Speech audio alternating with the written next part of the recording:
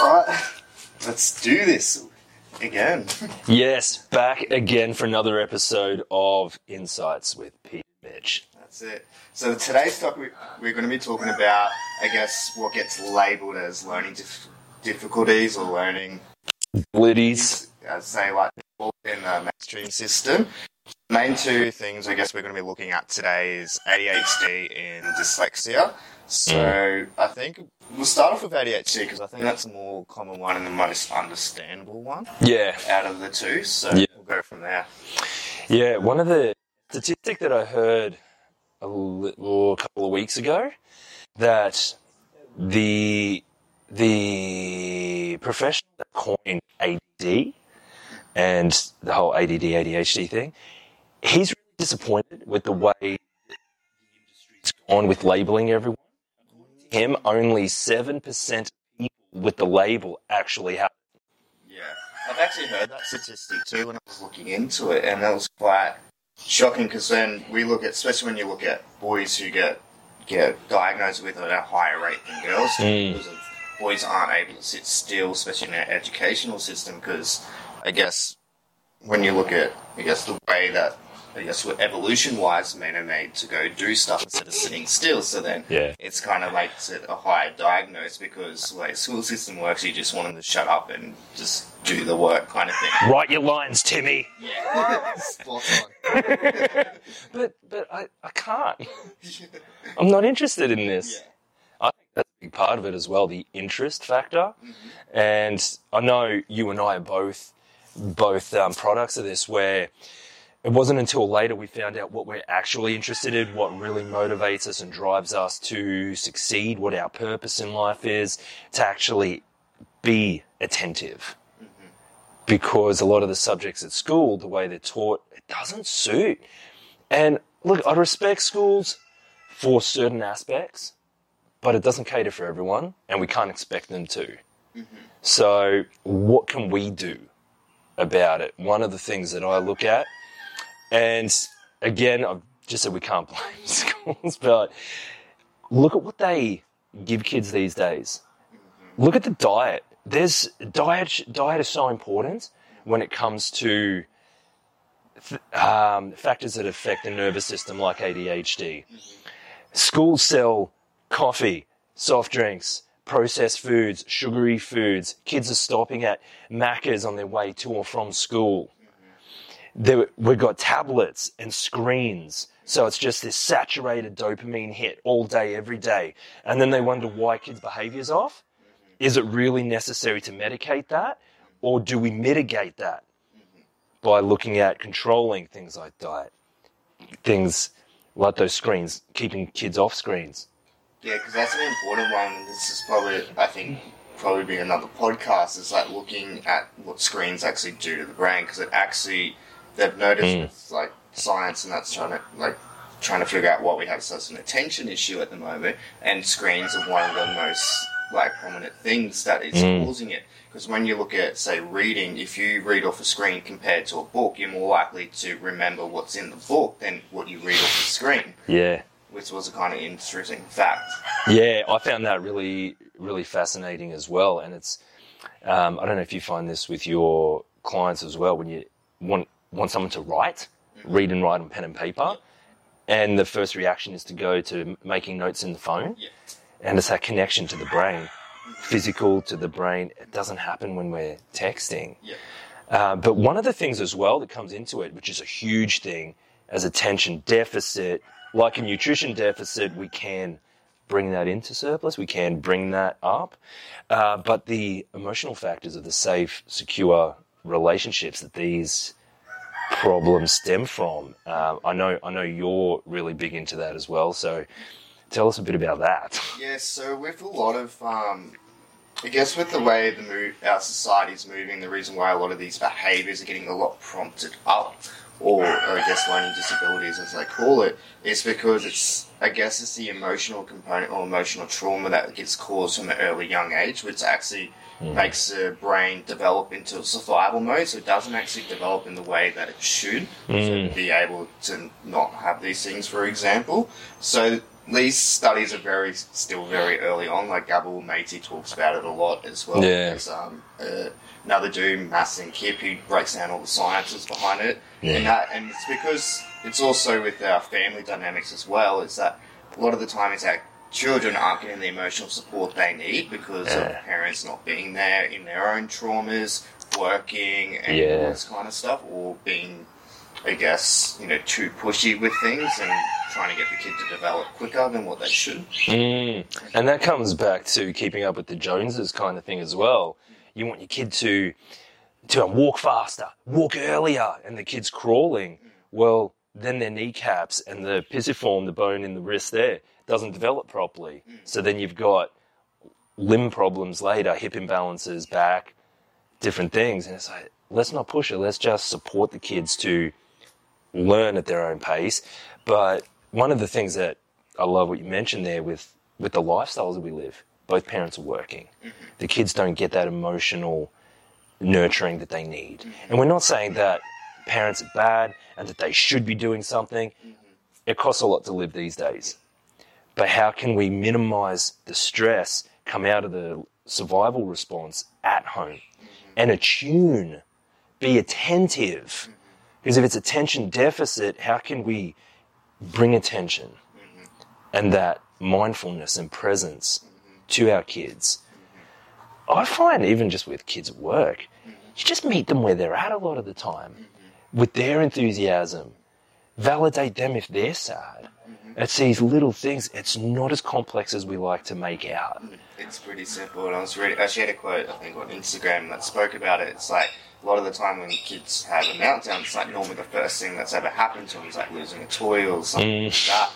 And, which is quite interesting. So, yeah, if you guys want to research it, I'll send a bunch of stuff. But like to bring it back to the ADHD and like helping to nurture people with ADHD, it's like finding the thing they like and, I guess distracting stuff around that so then they can hyper-focus on that. Because it isn't necessarily, deficit. It's kind of like an enhancing, especially when they find something they're interested in, because they'll learn everything about it.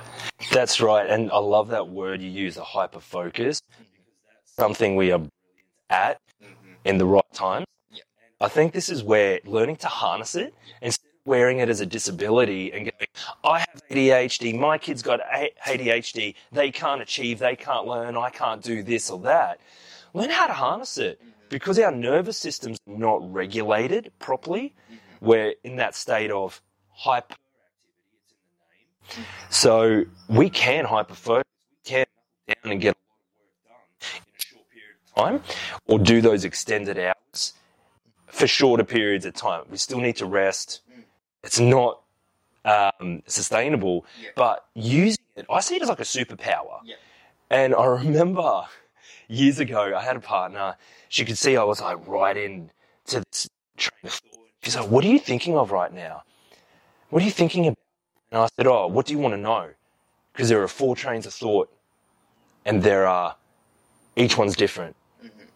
And that just blew her mind because she wasn't wired like that.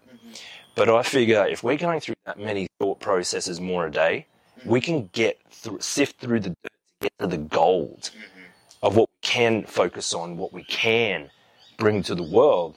Because you find a lot of people labelled with ADHD and learning disabilities, we compensate in different ways. And we have to find our way through life because we don't fit the standard model. So we're broader minded, I find, broader approach when harnessed, when we learn to focus it. So we learn about more things, have this broader perception. These are the people that change industries. Richard Branson, dyslexia. There's a whole, just so happens I have a list. So I was going to before I just that out that list, it's like when you look at NASA, I think it's when we talk about dyslexia, 1 in 2 people are dyslexic in NASA, and 75% of the security team for the UK is dyslexic because of the way they think and the way they can see and problem solve differently to, I guess, the norm. Could you explain that a bit more? Because I was fascinated when you told me about how a brain with dyslexia works, and how you see things differently and the patterns and all that kind of stuff? Yeah, it was quite interesting because the way I guess the brain works, it recognizes patterns a lot more people can't see. So it's like, think of put this in proper words. So because you have a 5-dimensional way of thinking, because you think in pictures and words as well when you're dyslexic, and because of your right hemisphere is more active as well, because that's your creativity. So then you'll be able to think outside the box a lot more easier than most people. And it's a weird thing to try and explain to people when you jump to conclusions with things, because the brain just naturally does that, and you can't sit there and explain to someone. It's like, it just happens because with the, less hemisphere of the brain being more literal than that, is that it's very hard for a dyslexic person to decode the words to make it sense to someone neurotypical. Right. That's very different to how it's portrayed. Yeah. As that you just can't read or get numbers right. It's like when I guess because I'm dyslexic myself, when I look at words, I can see the letters, I can see it clearly. It's just my brain has trouble decoding it and being able to put it into words for people. Yeah, right. That's fascinating. But it's interesting just what people can achieve, even around that. Yeah, and we'll get this. Yeah, this is very fascinating. Yeah. So, Keanu Reeves, these are people with dyslexia. Yeah. A lot of actors. When I looked up lists of people, Henry Winkler, who was the Fonz on Happy Days, he was quite open about that in interviews as well. Richard Branson, look what he's done in the world to change the world. Leonardo da Vinci, Picasso, Steve Jobs, Steven Spielberg.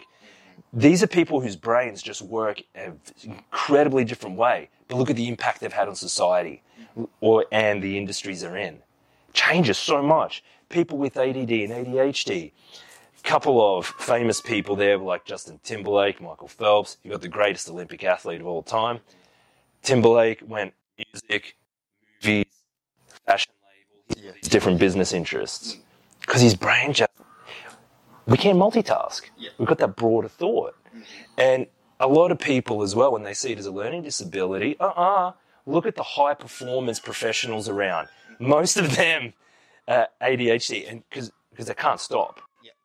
But they're so high performance. Anxiety is similar as well. People wear it as a disability these days. And you look at the high performers, it actually fuels them.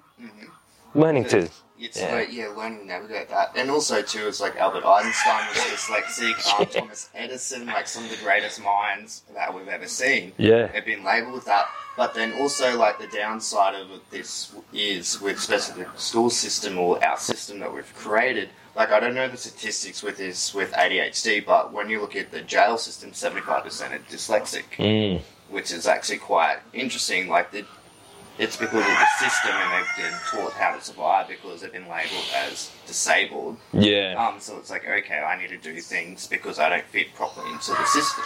Yeah. Yeah, I think that's fascinating. That was a fascinating statistic when you told me that off air. That was brilliant. I had no idea. But I'm not surprised as well. So I think when you look at the big picture, like, no, we can't do a lot about the government system, the school system, all that. But what about our internal family systems, inside the house, inside our own network of people? How can we nurture, become more attentive? I love how you brought that up too, because in the podcast that I mentioned before, they were talking about focus. That was like the main thing they spoke about. It's like, if you want to create change, you start it in the family dynamic, and then it creates a new thing for the market, for businesses, governments to change around. Because that's where change starts, because they want to fit the market. They understand that we have more the power than they do. Yeah, that's really powerful, actually. That's a powerful flow-on effect. And that's safety. When we're so busy and caught up in survival, we can't be attentive because it's based on our survival as an individual and the bare survival needs. But that emotional nurturing. It's incredible when you learn to still the mind, work around what you've got. Because, these are the cards we've been dealt. Medication's not going to help it. It can help level things out while you work on the rest, but I don't see it as a long-term solution. It doesn't fix it. It just fills in a gap. That's it. And plus, too, like with a lot of the research I've read as well, like for the short term, they're great for, but long term, there's more side effects than there is benefits, and there's actually no studies to prove what actually happens over long term because they just haven't been able to get the funding for it. Yeah, okay. Which is quite interesting. Yeah, that is fascinating. Unfortunately, studies come down to a lot of funding. Yeah. But I really focus on that because I noticed within myself where I used to be from my home environment, work environment, when I started changing my internal environment, and I learned to harness and understand where I'm at, what I've got and why, and make those changes over time. And it's not a quick fix, and it's not saying that it's going to be cured forever, but you learn how to manage it, bring it down, so then it's not up here and down here. The peaks and troughs aren't as big, and it's more level. I still get sidetracked. I can get on a scrolling spree and just go, "What are you doing?" All the time. But I'm learning to change that and go, "Hey, okay, what do I need to be doing?" Learning to prioritize instead of just skipping from one thing to another. Come back. I find writing lists really good. What are my tasks for the day? This is what I focus on. Learning to meditate, quieten the mind, differentiate what's my nervous system ticking over in a certain way and what I can control about that. So there's no easy, quick fix. It's also finding what harnesses to get you into that zone and helps you to deregulate as well. 'Cause like, even for myself, if I want to, say, really concentrate on something, it's me going out for a walk, so then the nervous system starts calming down, exercising. That's like one big factor, and then also, as we was talking about, it's dietary as well. That's a big thing as well, knowing when you exercise well and what state you need to be in to concentrate. I'm very much like that. I need to exert myself early in the day, so then I level out. Otherwise, I can be a bit more scattered. But I find if I do that, boom, I can focus better when I'm a little down, when I'm a little under energy, or just bringing those energy levels down a bit. Because a lot of the time is with the, I guess, when it comes around the hyperfocus, it's more it comes sometimes driven by, I guess, adrenaline and anxiety. So it's trying to limit those two things as well to help calm down the nervous system. So then you can perform, I guess, when you look at performance, you can perform better, can concentrate better. Yes. Whereas if you're in the stress loop, you got the glands just secreting stress hormones, affecting the kidneys, the brain, the body, the whole loop. That's hard to get out of, but that's the hardest part, is getting over that hurdle, like any change. It's hard at the beginning, messy in the middle, and beautiful in the end. And then once you start to see those changes. And I think as well, as adults, we need to take leadership, self-leadership of ourselves, and then people that we lead or people that look up to us that we may not even know are looking up to us, they're affected by that, and it affects their nervous system. Like that ability to co-regulate and connect. It's huge effects. Because I would like to bring this up before we kind of wraps up this up as well, because I'll talk about, I guess, some of the things that I've learned with dyslexia and how to, I guess, navigate with it as well. What are some of the things you've, I guess, learnt around with being, having ADHD or some of the stuff with that to navigate? Understanding what the nervous system is doing, how it operates, and how to counter that. So forcing myself to rest, knowing when my flow states are to hyperfocus, and then when to come down. Those dietary components, meditation's a huge thing for me. And also, over the years, unwrapping and unraveling those emotional traumas or even physical traumas from the past that have had my nervous system on hyper alert.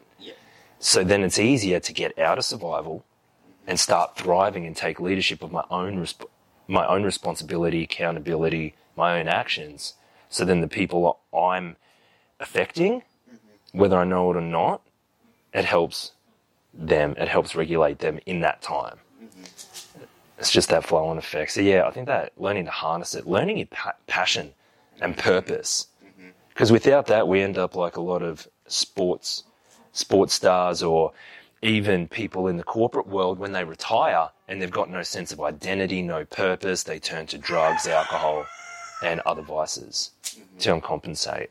And that's very important as well. And it's like, even with, I guess, a little bit elaborate with the passion, it's just finding something you're interested in, just giving it a go and seeing what actually happens from it. Yeah, exactly. But what about yourself with the dyslexia? What would you tell people as a great starting point, or help them understand where they're at and what they're capable of? So it's like understanding that you, I guess, like, you have this mind which can just problem solve a lot quicker than most people. You have, like, as we've spoke about it, you have the ability to, you know, solve problems a lot quicker than everyone else, and understanding that's a superpower there as well. Like, one of the funny traits that dyslexic people have is micromanaging. They're micromanaging managers because they, like, you can see the problem and then it's just like, this is how you fix it. And the manager's like, well, yeah. I didn't know that. Yeah, I was reading that up the other day. I was like, actually, that makes a lot of sense.